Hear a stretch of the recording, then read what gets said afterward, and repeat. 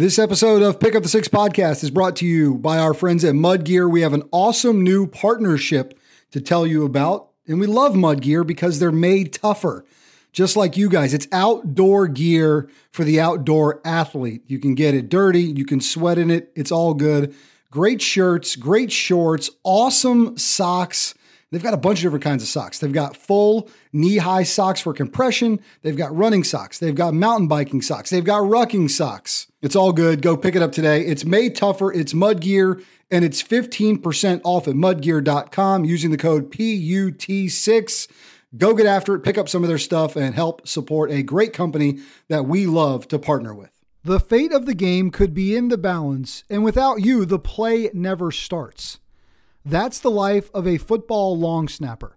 Our guest today has trained some of the best, and he's helped develop over 1,000 high school and junior college snappers, sending many to play in college football and then on to the pros. We're putting the pads on with Chris Rubio on this episode of Pick Up the Six podcast.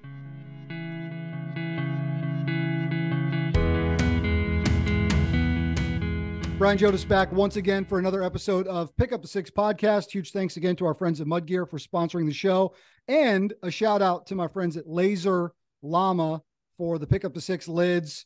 It is 13 minutes till kickoff for the USA and Iran.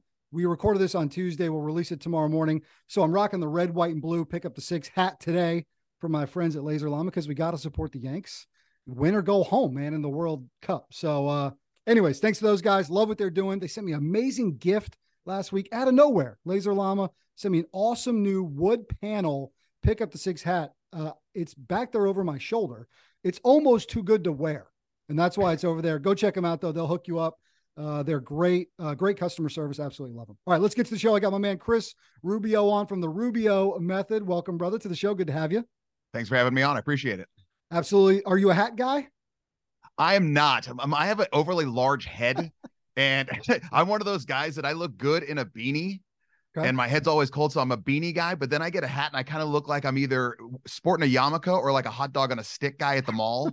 So I don't really roll with the hats too much. I got you. You're a Southern California beanie guy that like you wear? I'm a Southern California beanie guy that never wore a beanie in Southern California, that moved up to Central and Northern Idaho, that I wear them all the time now. Wow. You have to. Yeah. You have no choice. For those of you watching on our YouTube channel and also with our friends at ngbn.tv, you can see Chris. He's got that patented yellow sweatshirt. If you follow the Rubio Method, if you watch and listen to his podcast, you know it well. And my friend, it's great to have you, man. We got connected through this world of Ian Hill and this idea that we're going to be creating content for men in their 30s, 40s, 50s, to give guys a place, right? And really the not so secret is that we're really trying to tackle men's mental health, man. Too many 100%. men, right, get isolated or taking their own lives. And so, man, just kudos to Ian, everybody at ngbn.tv. That's how you and I got connected. You're doing great stuff over there. So, man, just first and foremost, just thoughts on the platform and what we're doing over there. I think it's an amazing concept. It's one of those things that it's kind of like the widget where you look back and you're like, how did someone else not do this? And if they did do it, they didn't do it well enough to where everyone knew about it. And the best part about the NGBN network, which I've said before, is that I always use it basically like a salad, like a metaphor, and that everyone's different within the salad. So you've got Ian Hill, you've got Brian Jodas, you've got me, you've got Charles Watley, you've got Chris Bentley, you've got Chris Fontana, you've got Ruda. I'm not going to say her last name because I can't. And it's just one of those things that everyone kind of adds something different, where if you need more fluffy type thing, you're going to go maybe towards this person. If you want someone who's a little bit more in your face, you're going to go towards you and me. And that's okay, because not everyone's going to lean towards you and I, and not everyone's going to lead towards fluffy. And I think that's the big thing that's going to help everyone work on it. Yeah, for sure. We're excited to have a home there and just create more content there. And again, the mission of having a place like that, I just think is critically important, because I think it'll give guys a chance for community and a chance, like you said, to consume a lot of different content and material that they might be into, whether it's fitness, whether it's the stories we're sharing, right? Whether it's approach to entrepreneurship, right? Mm-hmm. Approach to your marriage or your relationships. There's going to be a lot of that content there. So just continue to stay tuned, right? Watch what we're doing. Go to ngbn.tv. check it all out, see what we're doing there. I'm just excited that we get a chance to do that and have a little dialogue today, hear your story, right? Talk about what you've been up to, because you've got a really cool background, something that the very first time around a meeting, I'm like, oh, I'm drawn to this guy just because of a background in football. And so Chris, guys, is legit like the number one authority on deep snapping, long snapping, right? Snappers in the game of football. That guy who stands there with his legs wide open with a football between them, that is part of pretty much some of the most critical moments in a game. When did you start playing football, Rubio? When did that love of football happen for you? The love of football, I'm still waiting on it. Because I'm one of those guys that I don't watch a lot of football games. I record a lot of games on DVR, TiVo, whatever the hell you call it these days. Mm-hmm. And I watch fourth downs because I want to see how my guys do. But the only real game I watch is I have one son that plays at Cal Poly San Luis Obispo, and I have one that plays at WSU, Washington State. Mm-hmm. And then I watch the Seahawks. Those are the only games I really watch. I started playing football when I was really young. Obviously, I was a big kid. My uncle was the head varsity coach. My cousin was the offensive coordinator. And I grew up playing flag football because in California, everything was done by weight and not age. So if you were a 100-pounder, you played with 100-pounders. Gotcha. If you were a 150-pounder in third grade, which I think I was even more than that, they said, okay, you can play. So I wanted to play tackle, and my mom went to register me, and they said, yeah, you could play in third grade, but you're going to be playing with eighth graders. Whoa. And I looked up puppy dog eyes and looked at my mom and said, I'm not doing this. You know, an 8-year-old compared to a 14-year-old is a huge difference. Sure. So I ended up playing flag football growing up because there was no weight limit. You could just be as fat as you want, basically. And I was the quarterback. I was the biggest, strongest kid who could throw the ball the farthest. Right. So just give Rubio the ball and just let him go. Oh, it was shotgun set height, boom, and I'm throwing it, a quarter mile, which is like 10 yards. Right. But back then, and I did that all the way into 8th grade. I was never even allowed to play. By the time I was in 5th grade, I was way off the weight limit chart. So that was a nice try. I could have been a coach, I guess, at that point. So my freshman year, in high school, you're allowed to be any way you want. And so I went out for football then, and I absolutely hated it. I could not stand it. It was the first time putting on pads. I didn't know what the hell I was doing. The coach goes, okay, Rubio, what position you want to play? And I said, well, obviously I want to be quarterback. He goes, Rubio, and I was probably 6 foot, maybe at the time, 250, 260. He goes, you'll never touch a football again a day in your life. And ironically, I touch one pretty much every single day with my job. Right. And I was fourth string everything. I didn't like the contact, didn't know how to put on the pads. It was just a miserable, miserable experience. My sophomore year, I didn't even play football. I hated it so much. And then my junior year, I kind of grew into my body a little bit and messed around with one of my friends just playing catch in the front yard at his house during the spring of my sophomore year. And he bent over to snap a ball, a long snap. And it was the first time I'd ever seen someone snap a ball. Because who the hell pays attention to the damn long snapper? No one. Sure. Except unless you're a long snapper or girlfriend or parent of a long snapper. No one cares. And I go, what the hell is that? And he said, it's a long snap. I go, do it again. So he did it again. I go, I can do that. Just basically, and what I always tell my snappers now, you're just an upside down quarterback going the wrong way. And so I got down one-handed, boom, and just threw it. And he goes, oh my God, you're really, really good at it. Okay, who cares? Didn't even think about it. Kind of practiced it because it was something I could do. My junior year ended up going out, made the team.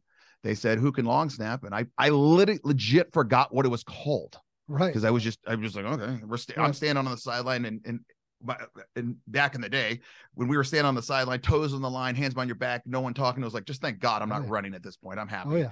And so big old hip pads sticking out. Oh God, yeah, the big old hip pads that were 3 inches. Always felt like you had a dump in your pants because of the spine or whatever, the tailbone pad. Yeah, the tailbone pad. Like these guys have no idea now. So just terrible, non-breathing 80s polyester pants and the big, just dirty jersey. Could you imagine having? Could you imagine having had all the we're going to sound like old dudes, but all the Under Armour, we were wearing cotton t-shirts under our shoulder pads. That was standard. Right, standard. And everyone had the bigger jersey and the monster LT face mask where it was just coming down to here. You look great, but you couldn't follow through. You couldn't see what the hell was happening. Pads were so big. And I ended up you can see over my shoulder. That's the Lomas Brown face mask back there, right? See it's like that style.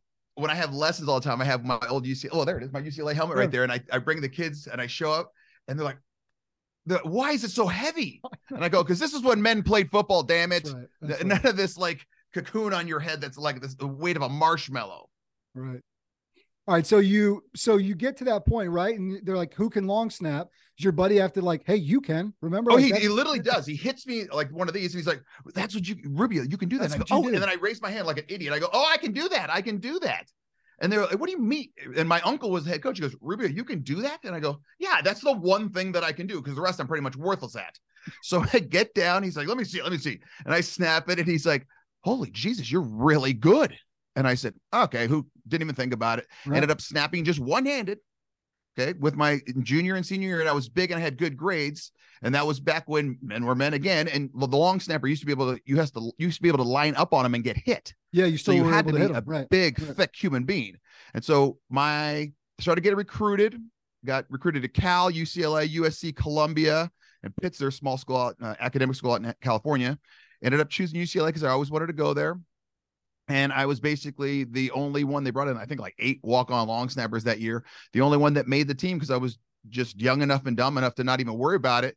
Get down there snapping. And it was like the movies where you had Darren Shager, I remember, who was the punter. And you had Coach Bob Fields, the assistant head coach. And then you had Terry Donahue right here. And they're like, "Okay, go ahead, snap." And I was the only one that was like, "Oh, thinking back, I should have been, oh my God, pissing myself how nervous I Right, should have right. been." This is a big But you're deal. young, you're 18, you're an idiot. You just do what you got to do. I snapped the ball and they're like, "Okay, congratulations, Rubio, you made the team. You have 1 week to learn how to do two-handed snap." So that's what I was going to say. At what point do you go from the upside down quarterback method to right the actual way in which you've got to grip the football and snap it? 1 week right then. Wow. And they're like, "You have to learn." I go, "I don't know how." And they said, "Well, if you don't learn, we'll just cut you." Okay. Oh shoot. Pretty Okay, well I better yeah. learn. So Yeah. I literally just watched the senior long snapper and I just watched him. I followed him around. He must have thought I was the biggest weirdo in the world because I was just, he was like a 23-year-old kid, not a kid. He was a man. I was an 18-year-old chubby little kid. And I'm just watching him, too shy to say anything. Yeah. And I'm looking the way he's doing it. And I'm like, I can do this. I just have to be able to figure it out. And that's one of the ways that I became so solid with teaching it is because I had to teach myself. I didn't have anyone teach me. So it's like, okay, I had to learn how to shoot the basketball. No one said, "Put your hand here." And the rest is kind of history, as they say. Yeah, it's wild, man. Funny story, right? And I told this to Nate Boyer when we had him on the show, probably almost a year ago at this point. You guys remember Nate, incredible guy, right? Did amazing stuff in the military, then goes to college at the University of Texas, like pretty big football school, walks on, right? Perfects the deep snapping thing. I know he's been to your camps. You've had a chance to meet him before. I mean, great dude, like such a good guy.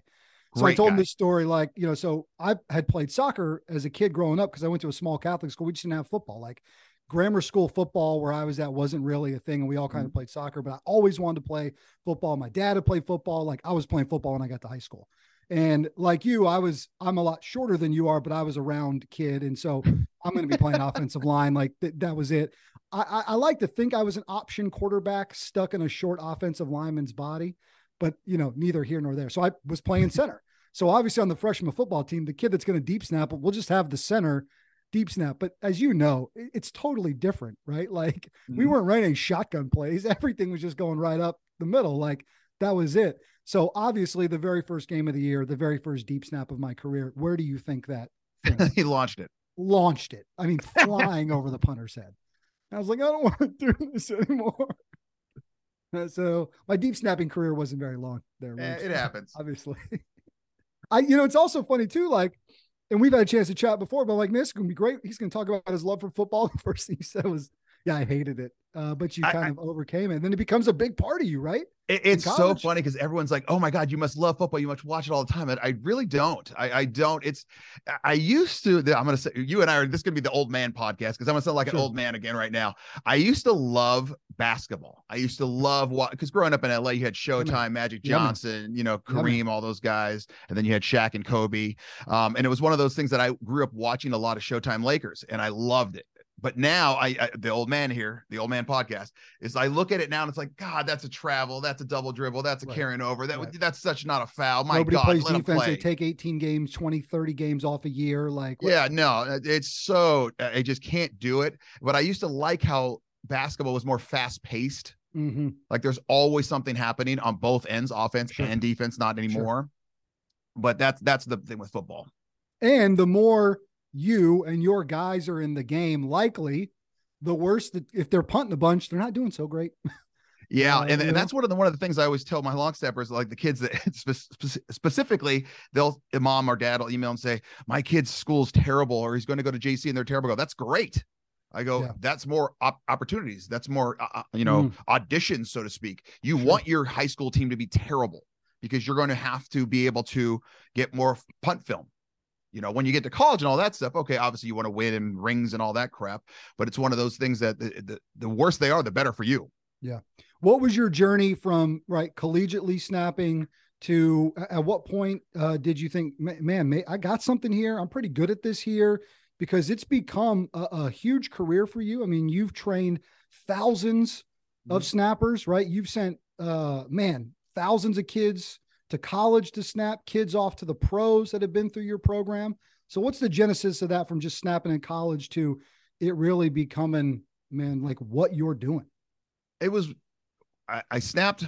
I was on scholarship my sophomore, junior, and senior year. My junior year, I hurt my back really, really bad. And it was one of those where I guarantee it was literally just from one of those, they were lining up on you every play and they would get the biggest, angriest human being to try to destroy you. And so you're snapping the ball and someone's hitting you before you even move. Yeah, sure. So I crushed my L1, L2, L3 disc, and my L4 and L5 were slipping out and hitting the nerve. So that was fun. But I ended up playing my senior year, which was really entertaining because I was about that point about 290, and they put me in basically like a men's medium wetsuit to try to hold everything in. And Jesus, good God, was I an ugly man at that point. I mean, that's something that even dressing, I was like, I can't get dressed next to a mirror because I don't even want to see myself right now. You have to go back and look for some old photos of that. Oh God, you don't want to do it, man. You don't want to do it. And so my senior year I played, and it was one of those, I had a chance to go pro, and I said, you know what? I'm at some point I'm going to have some kids. I'd like to be able to pick them up.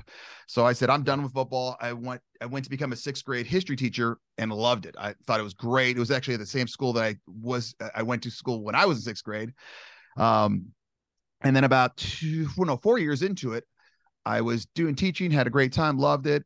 And my buddy, Chris Saylor, Sailer, ran Chris Saylor Kicking. He goes, I'm running a Vegas camp. I need someone to basically facilitate the long snappers. Just watch them, babysit them. It's like, I don't know. We kind of went back and forth. And he says, Ruby, I'll just pay for your food, your flight, and your hotel. I'm like, I'm in. Let's go. Sure. Yeah. And so went, and kind of right then he said, you should do this. Because after the whole weekend, it was like, you could see that I had a little knack for it. I said, do what? And he's all, start long snapping lessons. He goes, you have a personality. You obviously know what the hell you're doing. You played for a big time program at UCLA. He goes, why don't you start? Who the hell's going to pay for this, man? And that was 17, almost 18 years ago. And now, like you said, I've had it's got to be over 1,500 now, long snappers in college. This year in the NFL, I have 1/3 of the 32. Nice. And it's just gotten bigger and bigger and bigger. So, right around, let's say 17, 18 years ago, that's when it started to pick up. And then I would say probably 4 years after that is when it started to really get moving. Yeah. That's when I had to stop teaching. After 8 years of teaching, I couldn't do both. It was just impossible. A friend of mine, we're chatting this morning. I said, yeah, I'm having this guy on, super cool dude. He's done all this long snapping and putting academy around. He goes, that's the position. Like families should be raising their sons to play that position. There's scholarships all over the country. Maybe the reason for those high numbers, obviously you're great at what you do, but there's so many programs in which they're going to need a kid to be able to fill that role. How have you seen that position change over time? Right. It's a no-brainer right now. Yeah, it's a no-brainer right now, especially if you're one of those, oh my God, I don't want my kid to get hurt, concussion type of people, because they can't line up on the long snapper anymore. They changed that, I think, my junior or senior in college. It was the best damn rule ever. They can't line up on the long snapper anymore, and they can't hit him until he gets a count of one. So you snap, and they count 1,001, then they can hit you. But by that time, you either get the hell out of there or you're blocking. Yeah. You got to have your head up unless you're an idiot. So it's one of those things that, it's a perfect position for someone who's a little bit, say, afraid, and you don't have to be super athletic. Now, obviously, if you are athletic, it's going to help, but I can't tell you how many. I mean, my first real success story was a kid named Christian Yount, graduated in 2006 out in the Orange County area, and his dad contacted me basically just looking to get his son a spot on the bus because he was like a second or third string D lineman, didn't know what the hell he was doing. But it was a kid who was willing to work. His dad was a military guy. So he was a yes, sir, no, sir. And I could tell him, I need you to run your head through that thumbtack into the wall twice while standing in ice. He'd be like, okay, sounds like a plan. And he was my first long snapper ever to get a scholarship offer his junior year in high school. And that was unheard of. Everyone was like, wow, what in the hell? You're offering a long snapper, number one, and you're offering a long snapper his junior year in high school. Like he hasn't even played his senior year, and he was the best. So it was like, yeah, let's do it. And so it's really moved from that where it just, the momentum really started going to now more and more people are starting to realize that, okay, I don't have to be the world's greatest athlete, the world's largest human being to do this position. And I can do it well. And I get school paid for. I could be maybe a decent linebacker or defensive end or wide receiver, which I may get like a D3, NAI kind of deal, or I could just focus on long snapping and I can get a Division I long snap scholarship.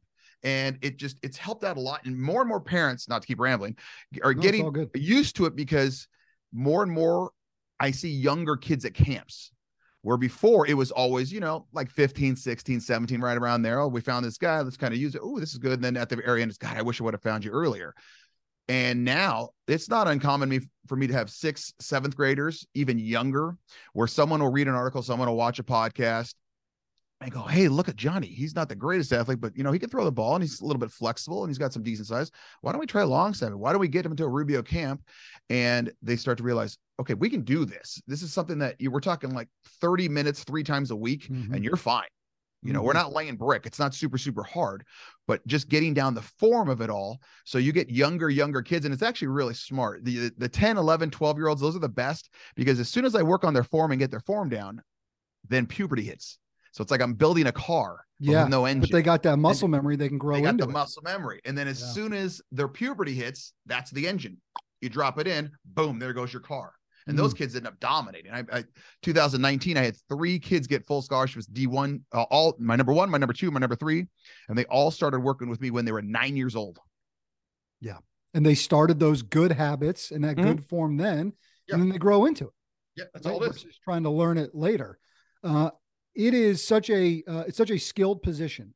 Obviously there are physical, intangibles that you need, right? The physical gifts. How much do you talk to your kids about the mental capacity of which playing a position like that, where there is incredible stress in the game-winning field goals pinned inside your own end zone?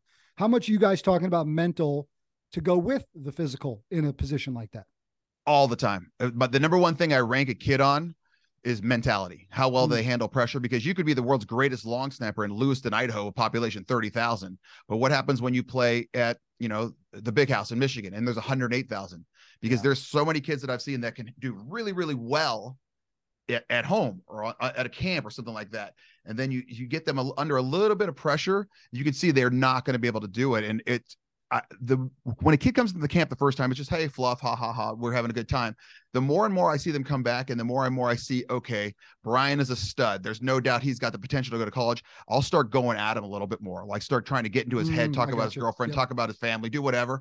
And the parents know this at this point, because if he can't handle me coming at him, what's he going to do when there's a 350-pound Samoan going to rip his head off? Yeah. I mean, that's one of those things that you have to be able to learn. And it goes both ways, where Ryan Lang is one of the best cases I ever had. He was the long snapper for the Chargers last year. He ended up going to Georgia Southern before that on full scholarship.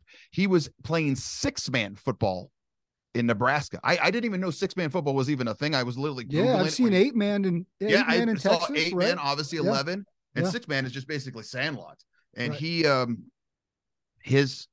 up, I think the biggest crowd he ever snapped to was like 25 people and 4 goats in high school. And he ended up, his first game was at Georgia Southern versus Auburn in front of 100,000 people. And I remember being on the phone. It was like a pre-Zoom meeting with the entire Georgia Southern staff. They're like, Ruby, you think he can do it? And I go, he's got the right demeanor. He's got the right personality. And that's the thing with long snappers. You have to have that right personality, because you could be the greatest athlete in the world, and it's one of those, if you don't have that certain personality, whatever it is to fit you and the position, it's not going to work. It's just not going to work. It's always the kicker's fault, right? Oh, number one, you don't get enough credit as a long snapper. You'll never see a game-winning kick without a game-winning snap. Number one. And that was the one reason that I actually do like Sailor as a kicker. He never blamed me, not that he could, because I was always snapping pearls right back to him. Sure. But if I said, like, where's the ball? He's like, oh, it's right here. It's fine. It's fine. It's fine. And then you see some guys that are like, oh, it was here. It should have been here. It's like, dude, just kick the ball. Just kick the ball. Get the laces out. Yeah, laces out, Dan. It laces out, Dan. I want to talk about our friend Ian Hill and this pursuit that he's on, because it's connected to what you do. Before we do that, though, man, what have you just learned about yourself through the progression of growing this method, right? Growing this business, right? What's Rubio learned about himself throughout the process? Because you've taught a lot, but I know you've probably learned a lot too. The more I can be me, the better. You can't build your company or your business or yourself, your life, trying to be someone you aren't or something you're not. And so the more I realized, okay, this is who I am. What you see is what you get. Yeah. And if they don't like it, they don't like it. You can't please everybody. And it's one of those things that's what I've learned through all my coaching, because there's other people that try to, do there's specialized coaches, but if they don't have what's in here and in here and in here, it's not going to work. So the more and more I've realized that I, as my wife says, I'm an acquired taste, but it's one of those where either you like it or you don't. And if you don't, I'm not going to adjust for you. Sorry. I'm just not for you. And that's fine. Right. But I've got a proven way. So the more just basically just be me. Yeah, be you. It's it's what we refer to as the D2X, doing what you were born to do for those you were born to serve. Like, and that's where you've got to be. I'm a believer, I think there's always this notion, right? Like, we got to get outside our comfort zone, which by the way, I'm like, yeah, let's do hard stuff. We'll put ourselves in hard scenarios, right? I do these overnight rucks. Like, I'm not super comfortable the whole time we're doing these things, the time we're training, but I also think like spending time inside your comfort zone means doing what you're really good at doing.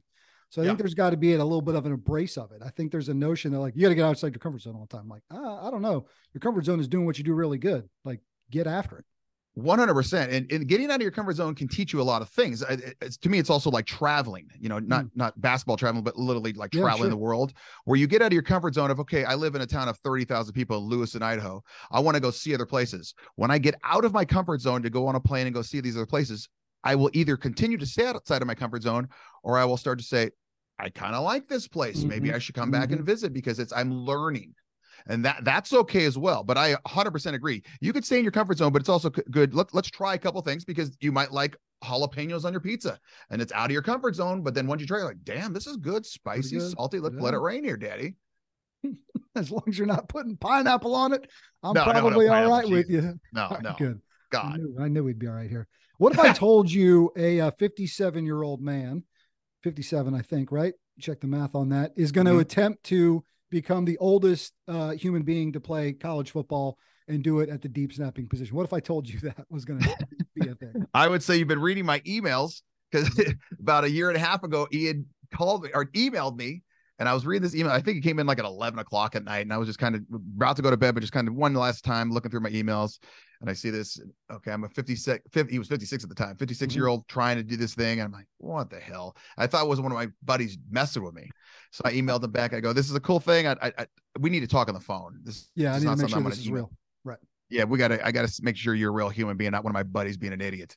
And so he said, we'll set up a call. So the next day he called, and you could tell he was motivated. Obviously, he was doing it for the right reasons. And it's worked out really, really well. I was very apprehensive at first, because, okay, this is a 57-year-old dude. I mean, it's not exactly a spring chicken. And you don't have to be this uber athlete, but you got to be able to move and be flexible. And, your normal 57-year-old right now, you're thinking about, the insurance salesman coming home drinking a Schlitz. Nothing wrong with Schlitz or insurance salesman, but, they're more, I'm thinking more Al Bundy in my mind. Sure. Married with children, plop down, just enjoying life. The hero of Polk High? Yeah, Polk High. There it is. And it's one of those where, okay, he came up and did some lessons. It was great, because it was the student. You had the student who wanted to, or was going to learn, but you had the adult, like the mom or dad, who wanted their kid to learn more because they're paying for the camp. And that was the big thing with Ian, is he had the drive of a student, but he had the mentality of the mom and dad of, I want to do this, but you're going to do this. Right. And so he was very easy, or still is easy to work with. Yeah, it's an ongoing process. If you guys want to learn more about it, you can just go to Season to Save a Life, right? Find that website, Season to Save a Life. We'll include it here on the show page, and you can follow along with Ian's journey. And this is a motivated guy who at one point held a record in talking like for the longest amount of time, but did it for a charity, like does it for purpose and intention behind it. And you heard that title, Season to Save a Life. It's not just a dude trying to make a college football team for the shit of it. It's a guy trying to show men in that age bracket that you have worth, right? That you can do something, that this epidemic of middle-aged male suicide can be wiped off the face of the earth. And this is a good way to show people that they can do that. So the why behind, obviously for me, makes it a big draw. What did you think about it that way? Yeah, it's one of those, the more, his whole thing is, he goes, if I can save one life, if I can save one life, because, and it's going to save more than one life, because people are either going to listen to this, they're going to go to the website, they're going to go watch the Rubio Method, they're going to find something on Ian, and they're going to be like, dude, he's 57 years old and he's not a behemoth. He's not 6'5", 240 Greek god, nothing personal, Ian, but he's, he's like 5'10", 230, 240, whatever he is, thick, strong, burly guy. Sure. But he's out there doing this and he's still holding down like a normal, quote unquote, normal job, running NGBN. And if he can do it, well, maybe I can get off my ass and, start to communicate with someone, or maybe I can start, going to the gym, taking a walk, being a better husband, father, something like that, just a better friend.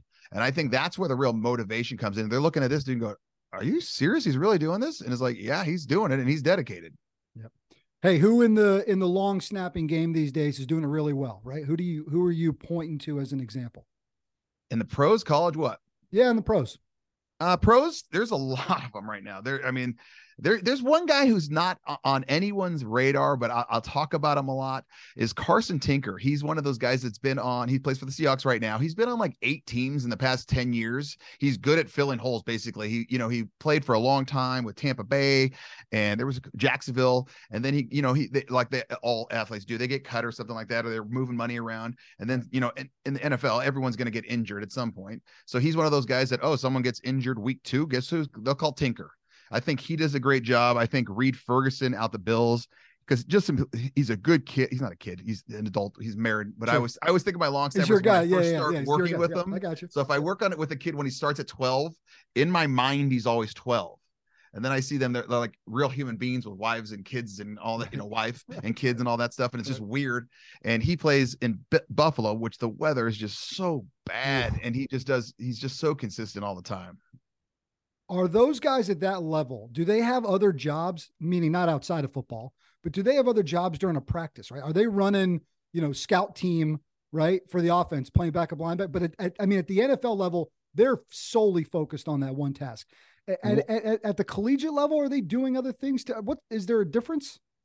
At NFL and the highest collegiate level, absolutely not. They're like a hand model. Let me see you model the watch. Let me see you model the ring. I don't give a crap what your feet or your face look like. That's it.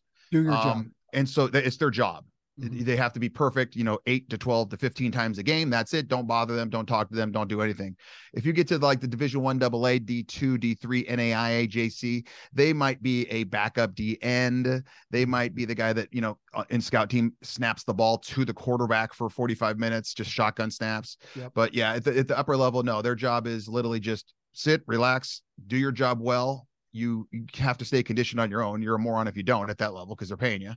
And so if you need to do extra cardio, things like that, do what you got to do. But yeah, no, they're the hand models of the game.